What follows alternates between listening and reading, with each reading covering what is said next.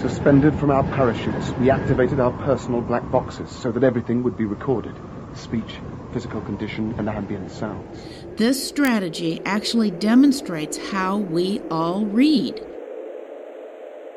Going in and out of focus as we work with the writer to make meaning from the words on the page.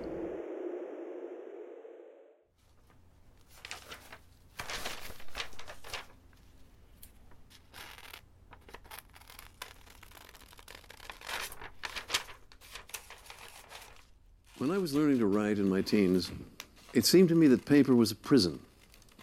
4 walls, right? And the ideas were constantly trying to escape. What is a parenthesis but an idea trying to escape? What is a footnote but an idea that jumped off the cliff?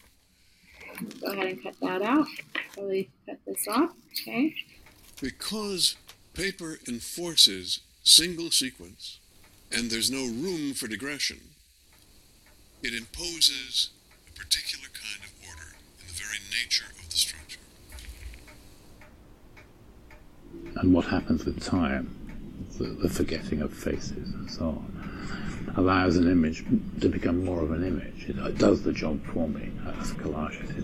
It's already established that distance that's required for fascination. When I saw the computer, I said, at last we can escape from the prison of paper. Speech, physical condition, and ambient sounds. Get rid of the chute! Quick, quick! Here we go! Here we...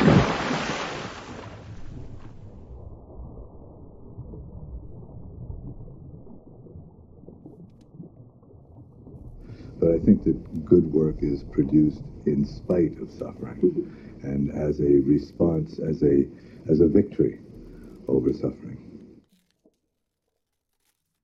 Okay, I'm going to cut around her, just little pieces at a time.